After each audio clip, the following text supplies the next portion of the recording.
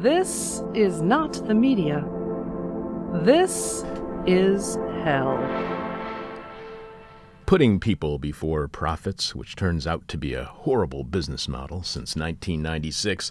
This is Hell, your daily, completely listener-supported source of agita.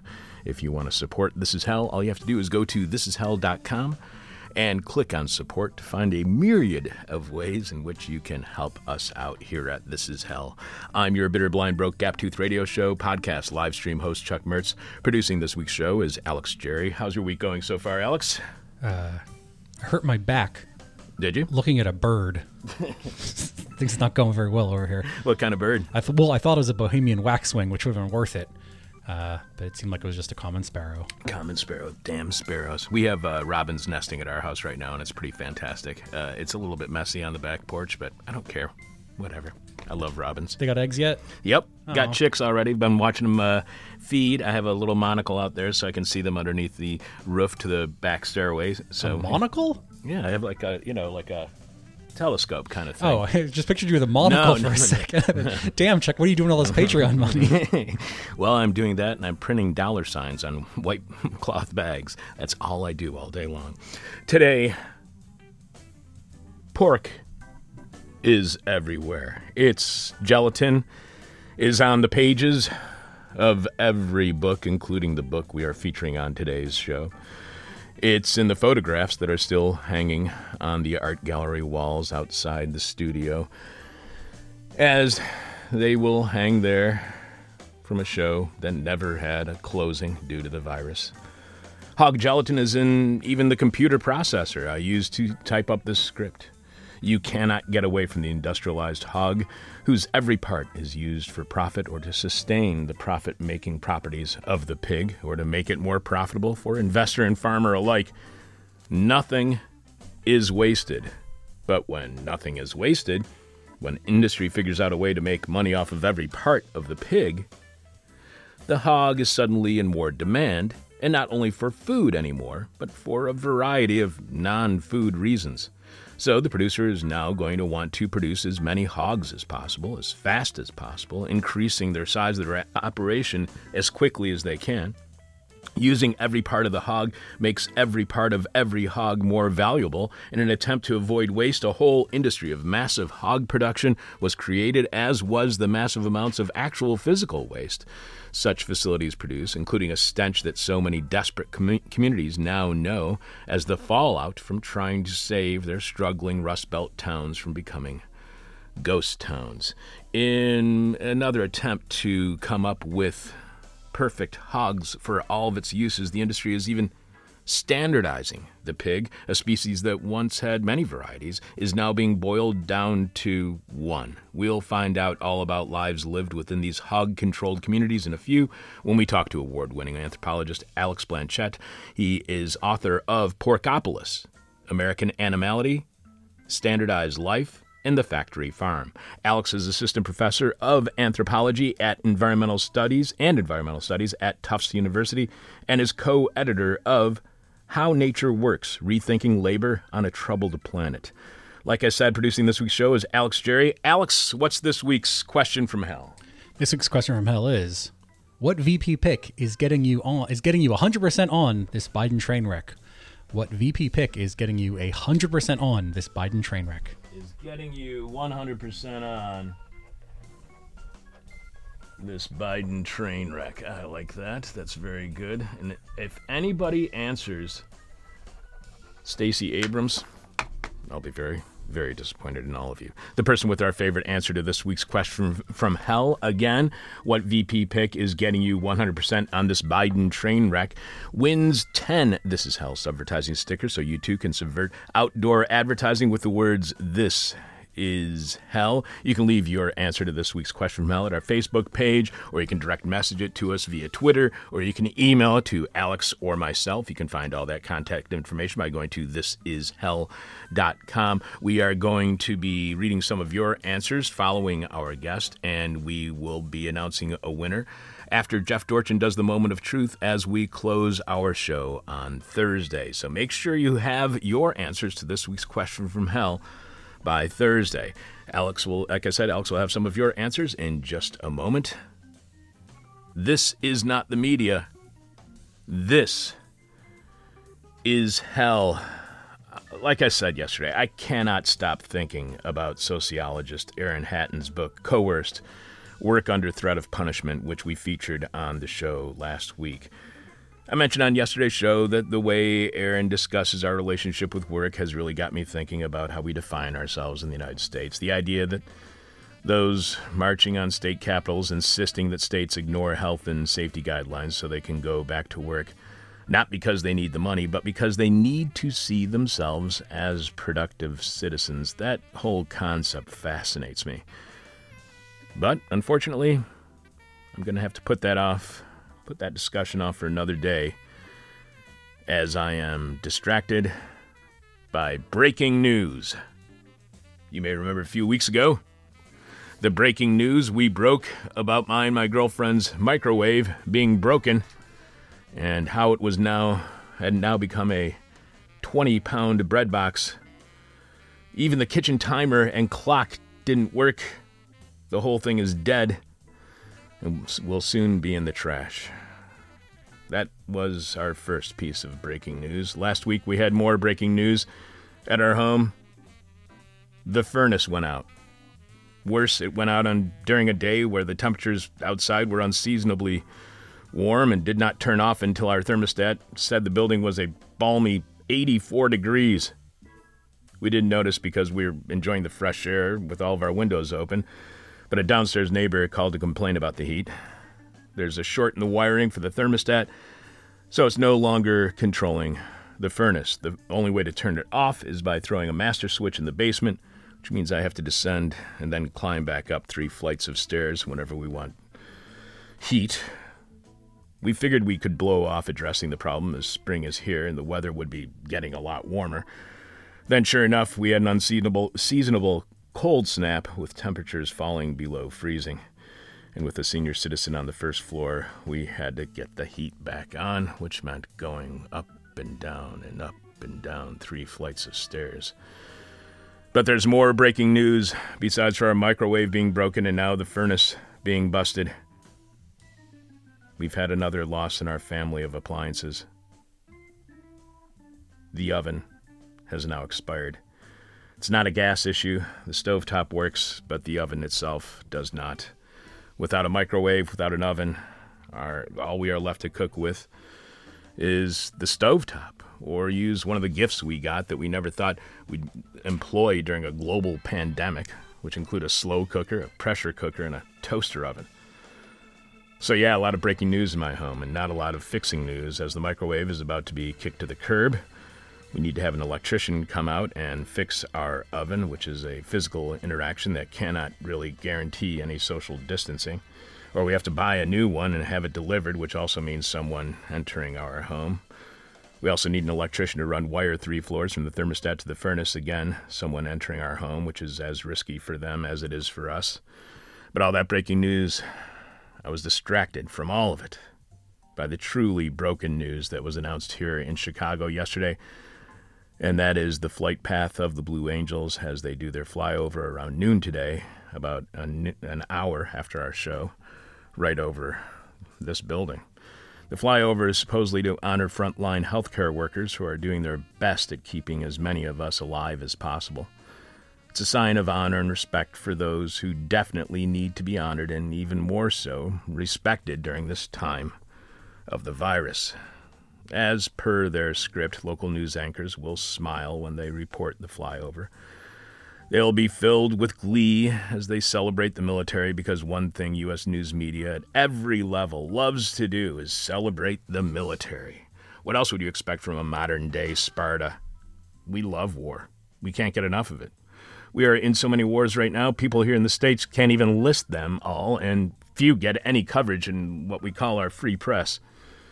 For those who are still keeping score at home, the U.S. is currently at war in Libya, Syria, Yemen, Iraq, Afghanistan, Pakistan, and Somalia. And those are only the wars we know about. 7 wars. 7. There are voters voting in this year's U.S. presidential election who have never known the U.S. to not be at war. Their entire lives have been during wartime. We take the wars for granted to the degree that President Trump didn't view himself as a wartime president until the outbreak of the global pandemic. And when was the last time you saw any coverage of any of those wars on the news? Maybe one story about one war every few weeks? Maybe. It's like the U.S. being at war is no longer newsworthy. Our war making is not information. We need to be informed citizens. When someone posted in a neighborhood group on social media the Blue Angels flight path for today's flyover in Chicago, I figured it would be met with an outpouring of support and USA boosterism. You know, that the Blue Angels would work exactly how they are supposed to work, as a successful piece of propaganda. So citizens will not question the perverse amount of U.S. military spending or the far more perverse amounts of wars the U.S. now engages in daily that we ignore at our own risk. You know why we can't figure out why they hate us? Because we're not told about all the hateful things the U.S. does militarily all over the world. But the neighborhood did not react with flag-waving cheers for the Blue Angels. Instead, the vast majority of people who commented on the post saw the whole thing as a waste of money. Sure, a supporter argued that the money had already been allocated and the pilots do need training, but nobody was having it. Almost to a person, every comment was that this flyover is a waste, a distraction, and an inappropriate and climate change contributing way to show appreciation for healthcare workers who are working to save lives during the virus. President Trump thinks it's perfect and beautiful, those majestic jets flying over, or something like that. I have no idea if this is intentional or not, but the flyover path is directly above the new Chinatown neighborhood on Chicago's north side. In fact, the flyover crosses that neighborhood twice. It's one of only two places where it flies over twice. Years ago, when I lived in New Chinatown, which was dominated and still is to some extent by war refugees from Vietnam, Cambodia, and Laos, in the mid-1990s, I saw old men and women cower as the military jets flew over in preparation for the city's annual Air and Water Show. I never knew if it was intentional, this flyover, if it was the U.S. military trolling Southeast Asians who had fled to the States to avoid being killed in a U.S. war on their home soil. And I still don't know, but man, does the military love to buzz New Chinatown. If President Trump or his supporters want to truly show their support for healthcare workers, there is a better way to do it than having a U.S. military jet fly over, which will definitely trigger PTSD in veterans of U.S. wars as well. If the president and his supporters want to honor those risking their lives every day to save ours, then the president and his supporters would be siding with healthcare workers who are protesting against those who are marching on state capitals, insisting that the states reopen for business and ignore all health and safety protocols that healthcare workers so desperately want us all to follow. The reason why they so desperately want us to follow all of those safety protocols? The fewer of us that are sick, the fewer of us that are going to the hospitals where the healthcare workers work, and the fewer chances the healthcare workers have of contracting the virus from the public. In other words, that mask isn't only protecting you from getting the virus and you from spreading the virus, but it's also keeping healthcare workers safe. Healthcare workers we will need to treat us as the majority of us will get the virus. If President Trump and his supporters really wanted to honor healthcare workers, then they wouldn't be ignoring science, the science that is the trade and passion of healthcare workers. They wouldn't be prioritizing profits over people, over patients. But that's not what the flyover is about. It's about being a distraction, so we'll all look up in the sky and look away from our screens that keep track of the ever-mounting death toll from COVID-19. Worse than a distraction, it is the normalization of war. Worse than that is it's a desperate attempt by the government, the military, and the Trump administration to remind us all that they are in control. But they're not. The virus is in control. We are not. We are at its mercy, and no military, no matter how large, how powerful, how technologically sophisticated, is going to defeat the virus. This is not a war. It's a slaughter. And this is hell. Coming up, Porkopolis, how pork has changed America. Alex will have some of your answers to last week's question from hell, which is, what vice presidential pick is getting you 100% on this Joe Biden train wreck? What vice presidential pick is getting you 100% on this Joe Biden train wreck? The person with our favorite answer to this week's question from hell wins 10 This Is Hell Subvertising stickers.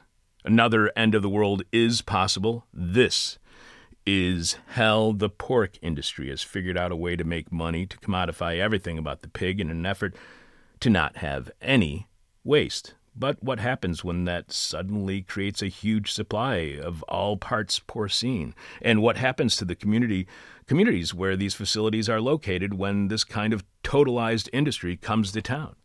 Here to explain to us, award-winning anthropologist Alex Blanchette is author of Porkopolis, American Animality, Standardized Life, and the Factory Farm. Welcome to This Is Hell, Alex. Thank you very much. Thanks for having me. So, Alex, just so I want to make sure people understand the ubiquitous nature of the pig in our daily lives. Let's say I'm a complete vegan who does not want to have any contact with any meat at all, let alone pork.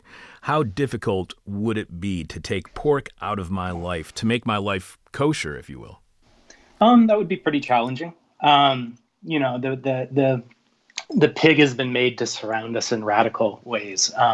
Whether you order something from a truck that uses diesel that has biodiesel blended into it, whether you drive down a roadway that perhaps has some forms of bone within it, or even whether you use the internet after companies like Google capture carbon offsets by funding biogas extraction from pig manure lagoons, the pig is being made and remade and saturated through our everyday lives to the point where, I say in the book, in some ways, our everyday lives have been turned into tiny minor subsidies for these operations.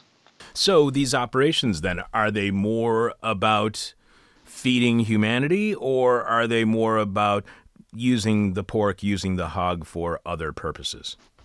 I think we can't separate those two things. And I think that's been the model all the way going back to late 19th century Chicago, if not Cincinnati before that. There's many reasons that we have incredibly cheap meat, way overproduced meat that range from massive economies of scale to deregulation to various forms of industry support and agricultural colleges. But a significant factor, I think, in these models as they operate is to try to continually cheapen the price of meat by finding value in all of the other things in pigs, to the point where, there was a time when meat was something of a luxury or something that wasn't very common, whereas today, I think, for a lot of people, it's kind of hard to avoid eating meat. There's just so much of it. It's so radically cheap. And a significant factor of that is all of the 400 some odd non-meat commodities that come from pigs today. We were speaking with some automobile experts on our show back in the early 2000s, and they were saying if gas could get up to $10 a gallon, maybe we could have an impact on lessening the automobile's impact on climate change. Can we just do the same thing with meat? If meat just suddenly became incredibly expensive, would that address many of the problems that these kinds of facilities cause when it comes to pollution, when it comes to the types of jobs that people get, when it comes to migrant labor? Yeah, I think the cheap cost of meat is a significant factor in this, and the constant and ongoing cheapening of the cost of meat. I do not think it's a negative social goal, collective goal, to think about how we can try to increase the price of meat. I don't think increasing the price of meat is a negative outcome by any means. Your book, as you write, is about the politics of industrialism in an ostensibly post-industrial United States, articulated through the changing forms of being human that underlie porcine life and death. With so many meat production workers testing positive for COVID-19 now, shouldn't the meat industry be more post-industrial, that is, more automated, to lessen the potential for human contagion? Yeah, I mean, that's the argument we're seeing emerge right now, that, voiced from a lot of agricultural economists and so forth, that in the face of this pandemic, the human body has suddenly emerged as a major problem of production, and that what needs to happen is increased automation and increased kind of investment, rather than relying on, highly exploited, racially cheapened labor. But there's a bunch of questions there, right? There's questions as to, it kind of sounds like just a flick of the wrist, let's just automate. Well, it's not so easy as that. When I worked and interviewed senior managers at slaughterhouses, many of them were adamant that they would never be able to find a machine that can cleanly take apart animal muscles, given their variations and so forth. And in a broader sense, this sort of attention to workers as a problem of production at this moment in COVID kind of ignores the ways that the human body, that the system's been operating beyond the limits of the human body for a really long time. And before it allegedly or not impacted the meat supply, no one seemed to critically question it.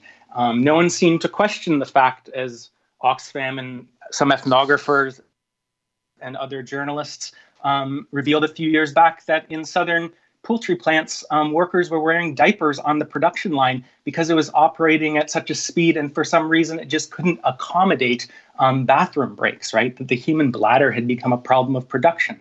Or if we think of just the rates of injury in plants that are operating at such a fast pace that workers are making, upwards of 10,000 repetitive motions or knife slices in an 8 or 9 or 10 hour shift, causing all sorts of injuries over time. The human body, in some senses, has long been a problem in the system, and it's been largely ignored until the so-called meat supply was threatened. And you mentioned all these kind of journalistic exposés that come out about a certain facility or a singular plant and how they have these kinds of issues, like you were just explaining with the chicken plant and the workers wearing diapers. But you say that might be even a mistake by these exposés to see them as unique situations, that this is the normal situation when it comes to food processing. What do we miss when we think that this is unique in only singular facilities and not the way that meat processing is being done everywhere? Yeah. There's a few things here. Yeah, this book is not an expose, and it actually kind of resists some of the logics of the expose. Granted, there's a wide variety of writing on the meat industry, but by and large, a lot of the more popular books tend to, come into a community and show a portrait of moral deviance, right? Of trying to say this is so far outside of the norm, of the moral norm, and this is so exceptional, and sort of showing images or describing images of stench-ridden environs, of uncontained and uncontrolled manure, of workers' repetitive stress injuries, and then moving on, right? And then moving on to give a kind of comparative example of a bucolic farm elsewhere, and sort of saying, this is who we are, and the places over there are a deviation. My book starts from different premises from that. A few weeks ago, I was listening to your interview with Josh Speck, the author of Red Meat Republic, and you asked an interesting question. Why does so much history, especially American history, kind of chart a pivotal moment of industrialization and capitalism with the rise of Henry Ford's assembly line, when actually Henry Ford purportedly took the assembly line idea from Chicago's disassembly line, right? What would happen if we instead started thinking about the history of industrial capitalism, moving on from there?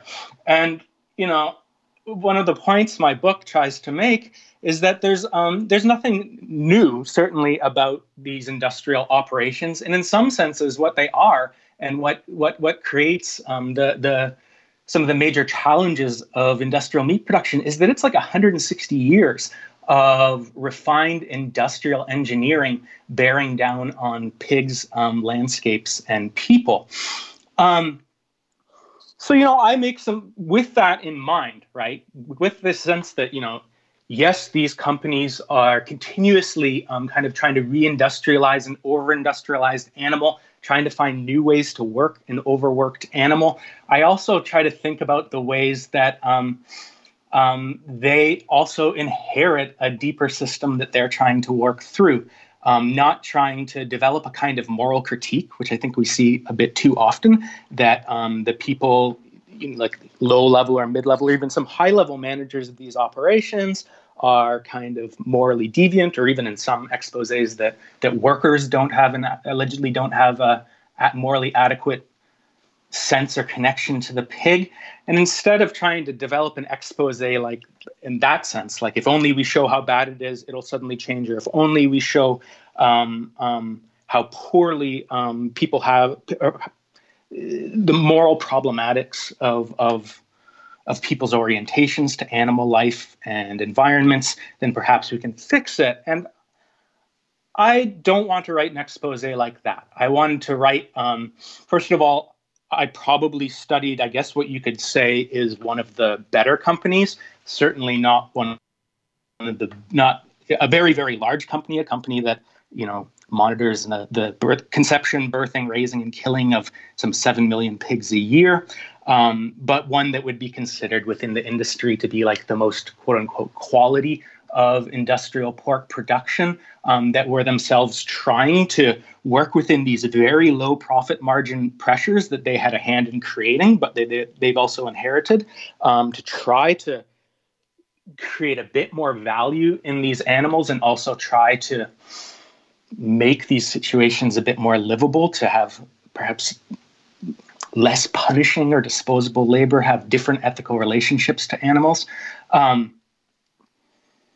But also I wanted to, not unlike perhaps, I won't compare myself to Upton Sinclair, but not unlike Upton Sinclair, who, went to the Chicago meatpacking yards not to show how the Armours of the world were absolutely morally deviant from America or at large, but instead used the meat packers to shine a different kind of light on industrial capitalism as it's functioning normally. You write that as animals were dismembered with the regularity of clockwork, some believe they were witnessing the roots of an incipient future where nature was harnessed for human prosperity. This is what the people are viewing when they come as tourists to the Chicago Union Stockyards. Harnessing nature for human prosperity. Is the deeper question, are you for harnessing nature or for human prosperity, or against harnessing nature for human prosperity? How much is our cultural or political divide over our relationship with nature, and especially within the people that you met in the town, the fictional town that you call Dixon? How much is their whole life a political and cultural statement that it revolves around pork? Yeah. So I take up that notion and try to think of the town of Dixon, or all of these other towns that are suddenly starting to make the news in the wake of COVID-19, as kind of postmodern porkopolises, right? Chicago was, first Cincinnati was Porkopolis, the place that produced more pork than any other in the world, and then it was Chicago, right? And though it's odd to think about today, Chicago was, I think, can be fairly compared to, in some circles, kind of like the Silicon Valley of today, right? The place that's supposed to be fomenting a new world that offers a way where people can come and see and kind of sense the future, an imminent and potential future. Obviously, we know from Sinclair and others that it was a place of grotesque exploitation of humans and animals, but nonetheless kind of operated as a dream image as well in these large tours and public displays of a highly standardized, routinized, and incredibly productive system that promised abundance. Whereby yes, humanity could dominate and control non-human nature to its own ends. I think of these contemporary sites of pork production as postmodern porkopolises, if you will. Places that we oftentimes see written about as anthropocentric projects, right? That this is about humanity dominating non-human animals, that this is all about human desire and greed or appetites and so forth. And that we sometimes look at these operations or see media images of, pigs locked in confinement, 1,200 barns holding 3-4 million pigs in confinement, cordoned off from the world, like a kind of clean, biosecure, techno-scientific project of domination.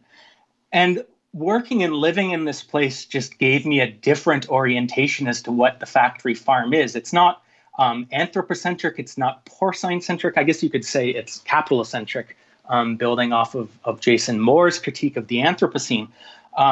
But at the core of the book, as I say, as you discussed before, I say one of the core of this book is really what it means to be human, and especially in a human worker in a company town that's built through and for the mass production of pigs.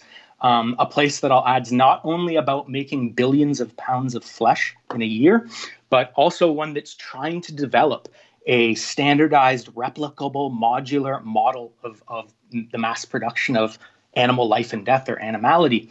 And really what across like 27 months of ethnographic research, what I was always just struck about was how the struggles of trying to reindustrialize an over-industrialized animal, or trying to find new forms of value, new money, as company managers like to say, in an animal that's already been subjected to like 160 years of fallout. And one of the things that just became obvious over time was just how little room for growth and expansion was left in this animal that already contains within itself some 1,100 different product codes.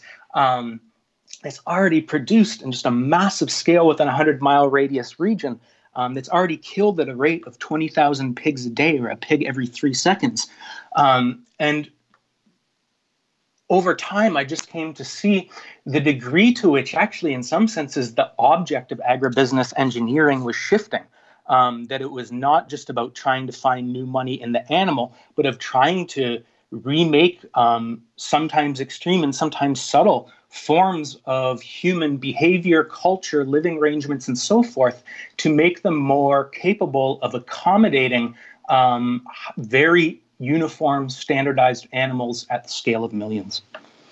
You mentioned how you go and try to meet with an anti-agribusiness activist, and you get to the person's door, and there's a blue plastic bag that's hanging on the doorknob. A $5 bill and a yellow note was stapled to its front. The note apologized for wasting my time. The money was for my gas. The note's author claimed the corporation, the Pork Processing Corporation, had become too powerful over the years and could refuse to buy their crops. The former activist had decided they did not want to further risk their family's livelihood by becoming part of a new media scandals. Inside the blue plastic bag were some weathered anti-factory farm booklets distributed by the Sierra Club in the 1990s. The note explained that these booklets had once been helpful as this person tried to learn what their home was becoming. Their pages, dog-eared corners, index decades-old struggles that now felt buried, subdued to waning memories and hushed voices in diners among close friends. Is this kind of power over a population unique when it comes to Dixon's pork industry, or is this typical? Can the pork industry only exist in towns that it dominates to this degree? Yeah, that's a good question. So let me back up a bit on that and talking about that scene. When I was preparing this project in the mid 2000s, I was reading reports from the 1990s and even into the 2000s of the degree of strife that emerged from in rural communities when pork corporations or chicken corporations first started moving in. It's been described as the 1990s hog wars, this kind of period of agrarian rediscovery as pork corporations start setting up barns that each hold 1,000 pigs, or even up to 10,000 pigs on a given site, whereby they start, whereby neighbors are forced to confront overwhelming stench, that their quality of life is being hampered. And it's oftentimes was narrated as a period of agrarian rediscovery and, kind of important and even heroic tales of some rural communities becoming creative activists to try to resist these operations. That's kind of what I expected to find when I arrived in that community, right? It's certainly not the only one to follow this kind of pattern, to be greeted with a great deal of neighborly strife and struggle. But this particular area was one that was, infamous. People used to apparently go around and shoot with a shotgun and shoot the corporation's feed augers out and so forth. And I expected to find just very strong pockets of critique and resistance. And, there was some of that, sure. And there were different forms of resistance. I'm not trying to, reading that quote in isolation can make me sound a bit defeatist or something like that. But at the same time, we have to recognize that these operations are not new, right? This operation has been going for something like 30 years. Some communities, very large scale, vertically integrated industrial animal production sites have been going on for, have been running for 40, 50 years. And it can be very challenging over generations to maintain that kind of resistance, and things become, I hesitate to say normalized, but they nonetheless, that different kinds of politics and struggles emerge through it. And so rather than encountering everyday scenes of neighborly unrest and people at their throats kind of strife, instead, I wanted to just start thinking and engaging with different kinds of labor politics, different ways that people had found a way to try to make a decent life in these communities and work within it. But on the other hand,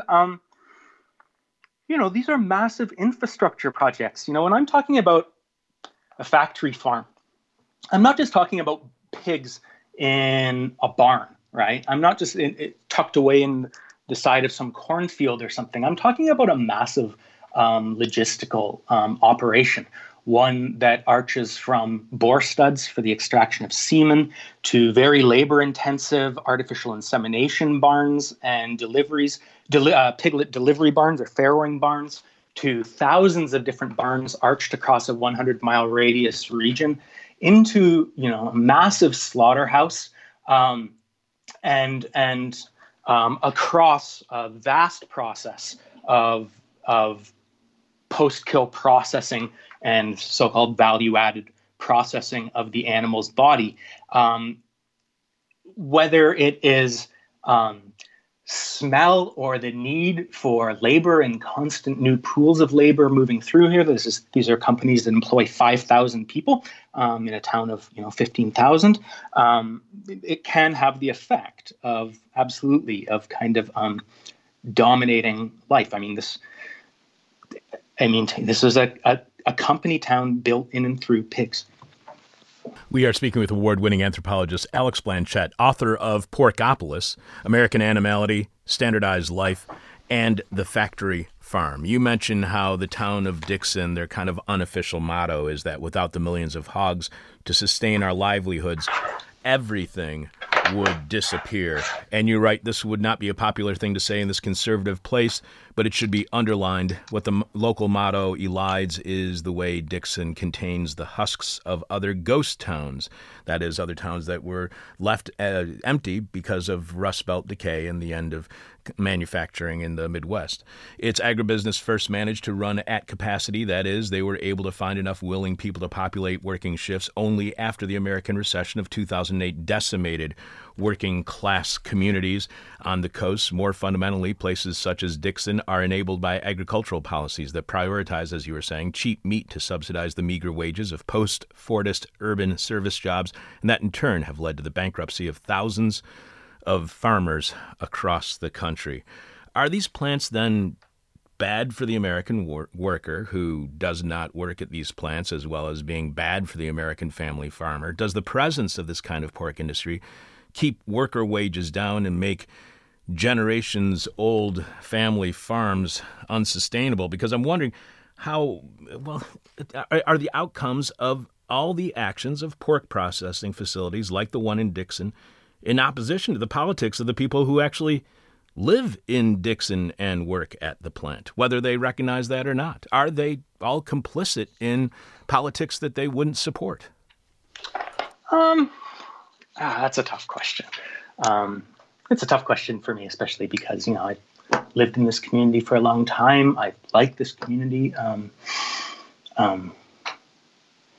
When people say if it wasn't for the hogs, this place would be a ghost town, we also have to consider what that says about the rural United States. I mean, this was a community, as I note, that underwent some waves of deindustrialization in the 1980s, just like so many other rural communities across the United States. And it, at a time when it was bleeding population, whereby it was coming to look like it was going to be a ghost town, just like so many other ghost towns that you drive past. If you go through the Great Plains or the Midwest, and they sent out a business recruiter to try to look for, say, dairies and so forth that might be able to replace a declining manufacturing base. And they're really left with three options, as it was recounted to me: private prisons, a nuclear waste facility, or perhaps at that time, one of the largest and most integrated pork production facilities. They went with the more familiar agricultural option, and in some senses would argue that the town is itself thriving, that it is a radically, interestingly cosmopolitan place, a town of 15,000 where there's some 26 languages spoken in the elementary school, a town that, despite being a fairly conservative town, to some degree has embraced this. But on the other hand, I do think it is important to think about what these operations represent, which is what I'll later in the book call kind of totalizing, or an attempt to realize totality. That's to say, these companies want to, the companies at which they operate, or the scale at which they operate, is one where they try to kind of monopolize the pig. They try to produce the pig in massive scales. They try to find value and kind of hold in within the company all value that are all known value or money within products, commodities within the porcine species. And they're trying to create a really, really uniform hog, which we can talk about in a minute, that also necessitates a great deal of discipline over workers' lives and the everyday encounters and feeds and experiences and environments of pigs. So yeah, I do think it's important to underline the ways that with increased farm consolidation, with 70, if I'm not mistaken, off the top of my head, 70% of family-owned hog farms going out of business in the 30 years leading up to 2013, that we also have to understand these projects to be about monopolizing or just deeply, deeply concentrating the bases for rural existence elsewhere. So you mentioned the standardized pig. What's wrong with having one standardized pig? Isn't it the best pig, the best hog, or at least the one that is best for humanity because the market has determined it is?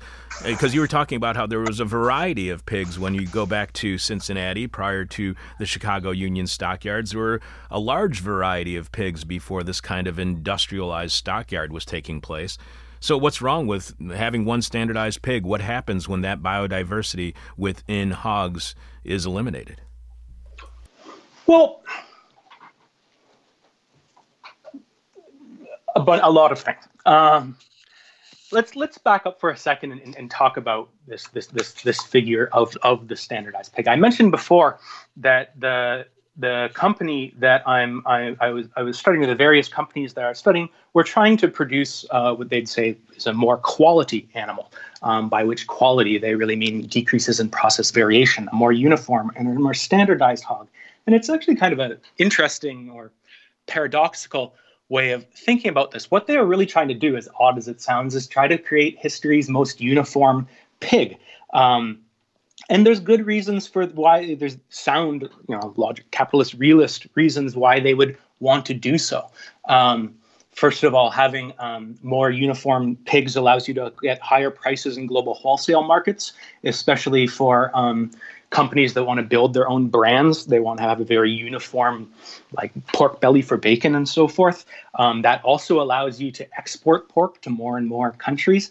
And really, for a lot of pork corporations today, profitability hinges on exports, especially trying to move as much pork as possible to places like Japan and South Korea, where they'll pay much more for animal flesh than people do in the United States.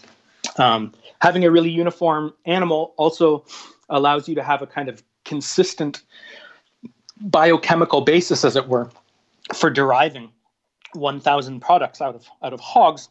And finally, it allows you to speed up the pace of production, the pace of work on slaughterhouses, right? Thinking how even with a very uniform animal, it still remains challenging to certainly fully automate a meat packing plant.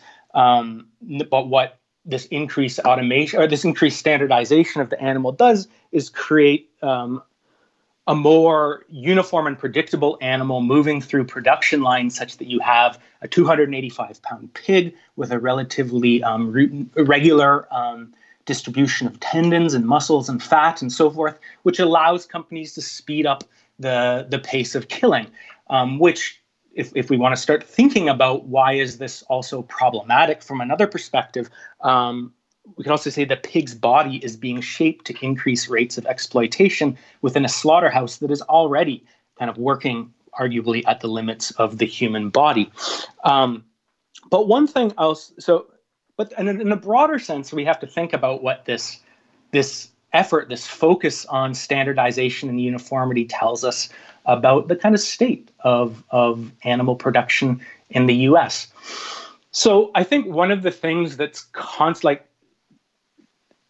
been one of the most important shifts since the 1980s that Porkopolis really centers into is the rise of vertical integration. So obviously we know from Chicago that industrial slaughterhouses are a very old thing, and even indoor confinement, which is oftentimes taken as the kind of figure of animal industrialization, is pretty old. I mean, it's from the 1960s or so. But what's relatively newer is vertical integration, which would kind of characterize, 96% of the pork industry and 99% of the chicken industry today, which is really just one company owning pigs from pre-life to post-death, from genetics to hundreds of different products. And one of the things that my book tries to make clear is that this effort to own every single phase of the pig's life and death also creates the conditions of possibility for companies to start trying to change the pig itself. So the project is not just a matter of the capitalist project here is not just a matter of trying to derive revenue out of every single phase of the pig's existence and later death, but it's also one of trying to create a different kind of pig once one company controls it and dictates its conditions across every phase of its existence, right? That once one company can dictate every single thing that animal consumes, every single environment it's in, and every kind of labor process that unfolds around it. And one thing that I'll say with this project of, and endingly, trying to achieve more uniform life, right?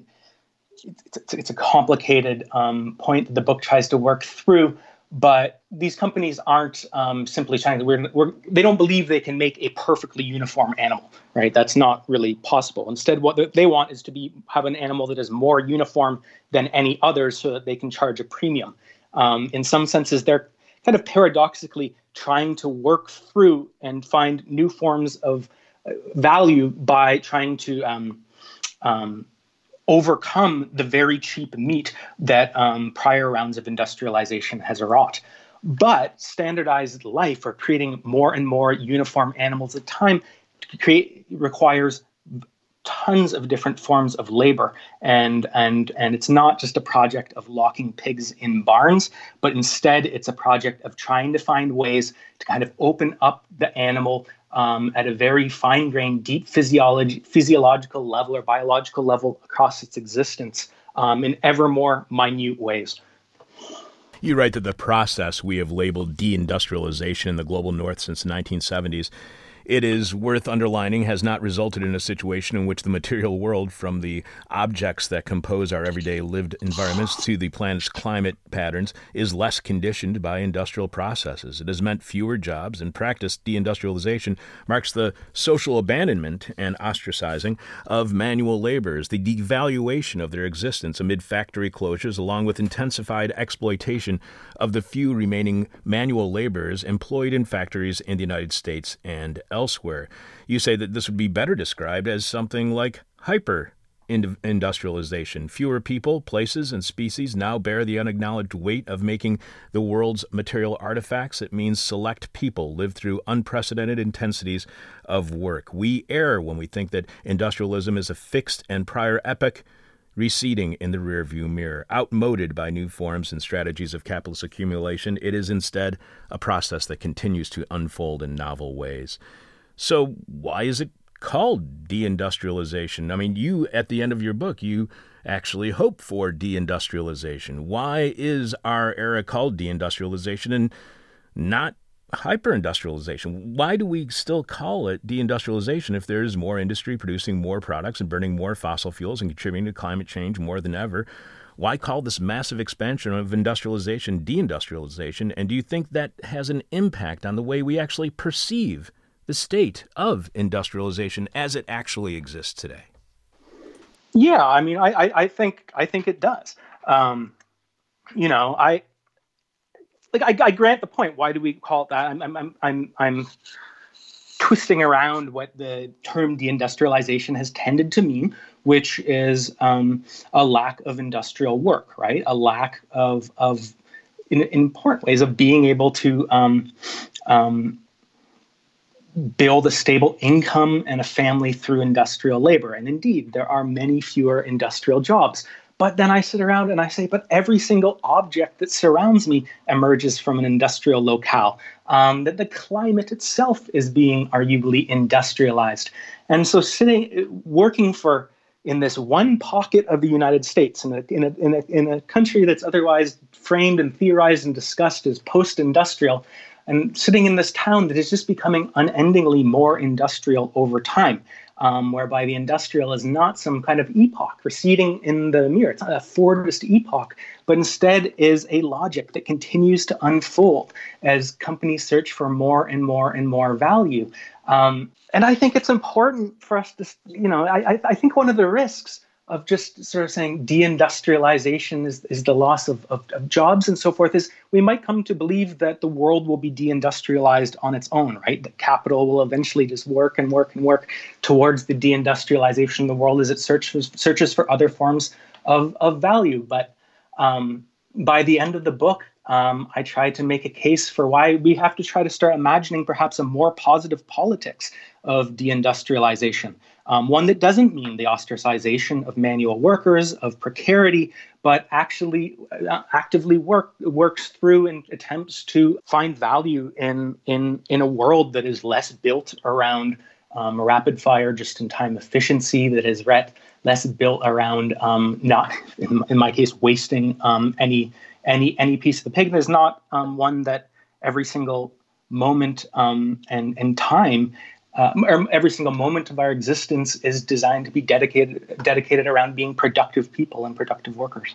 One last question for you, Alex. We have been speaking with anthropologist Alex Blanchette, author of Porkopolis, American Animality, Standardized Life, and the Factory Farm. Our final question, as you have heard our show in the past, apparently, by listening to our interview with the author of Red Meat Republic, our final question for each and every one of our guests is the question from hell, the question we might hate to ask, you might hate to answer, our audience is going to hate your response. And I think that's the category that this one will fall into, because I think the question that everybody is asking right now when it comes to any kind of meat supply is how stable is our meat supply chain? Yesterday, Reuters reported U.S. President Donald Trump ordered meat processing plants to stay open to protect the nation's food supply, even as workers got sick and died.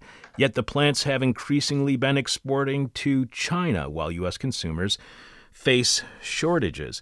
So what does it say to you about industrial capitalism, even during times of shortages domestically, and being ordered by the president to stay open to produce meat for consumption within the United States, and the pork industry is shipping instead to whoever the highest bidder is, and the highest bidder currently is China. So is capitalism patriotic? No. And so there's a lot of things there, and this is the situation is just wrenching. So first of all, let me just say categorically, I don't think meat is essential.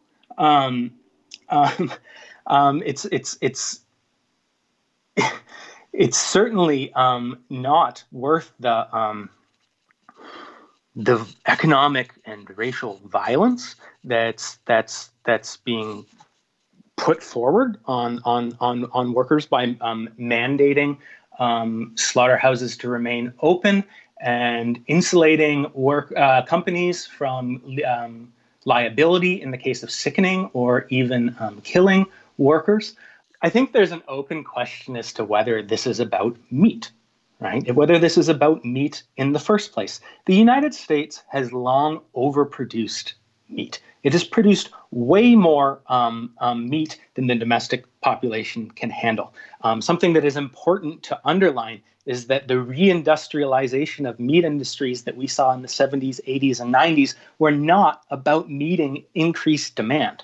Right? If anything, when we talk about 70% of farms going out, they completely outstripped demand and became dependent on building their profit margins through exports and, as we've discussed before, all of these hundreds of other products. The figure I heard today is that right now, 100% of plants in the U.S. are open and running, and they're at 71% capacity. But I don't have the exact figure. But if this project was really about securing the so-called necessity of meat for American eaters, they would not need to be running at more than, say, I'm pulling this figure out, but something like 50% capacity, right?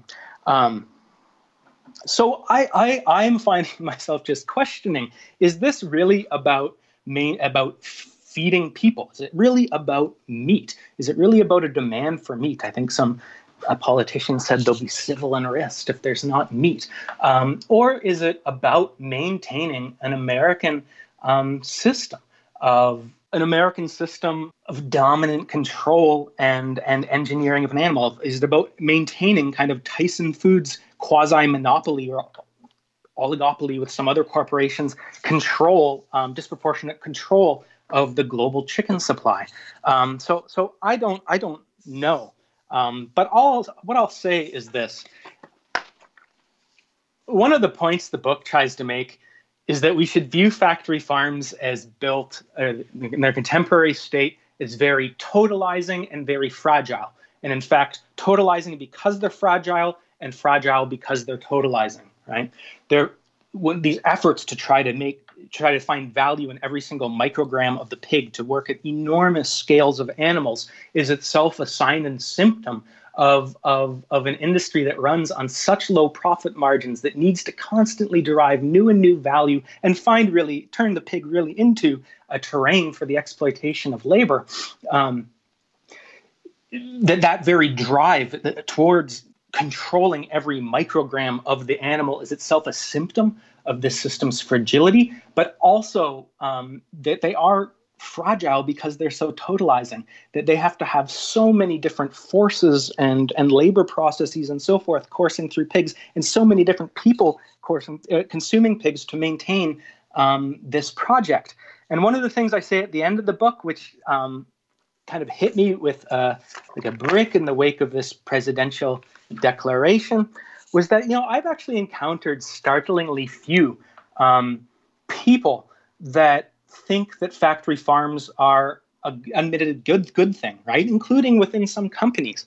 They're in many ways a punching bag. Very few people will come out and say they support factory farms.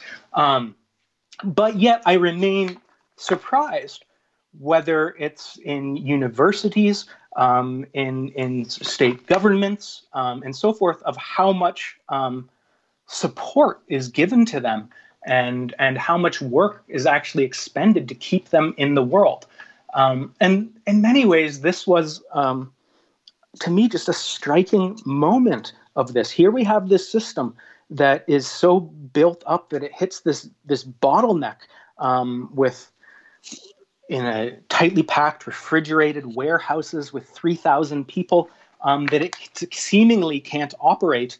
I guess we'll see, but it's seeming with new measures being put in, but it seemingly can't operate without sickening people, that the move is not to shut it down, which would have all sorts of effects, which not be a minor thing. It would have effects on farmers, food establishments, various supply chains. But nonetheless, it was not to shut it down or create a pause, or at least say, look, we can go a few weeks or whatever without meat. But instead, it required a presidential declaration to keep open.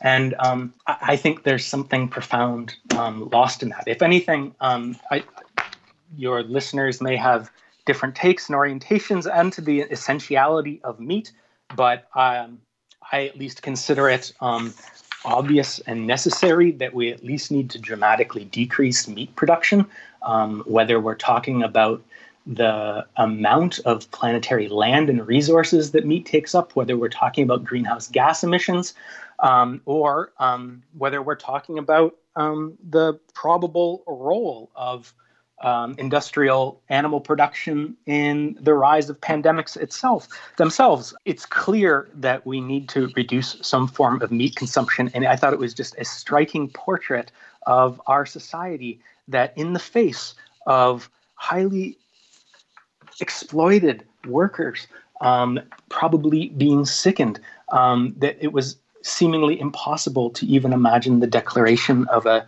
2-week, 4-week, whatever week, even hiatus in the system.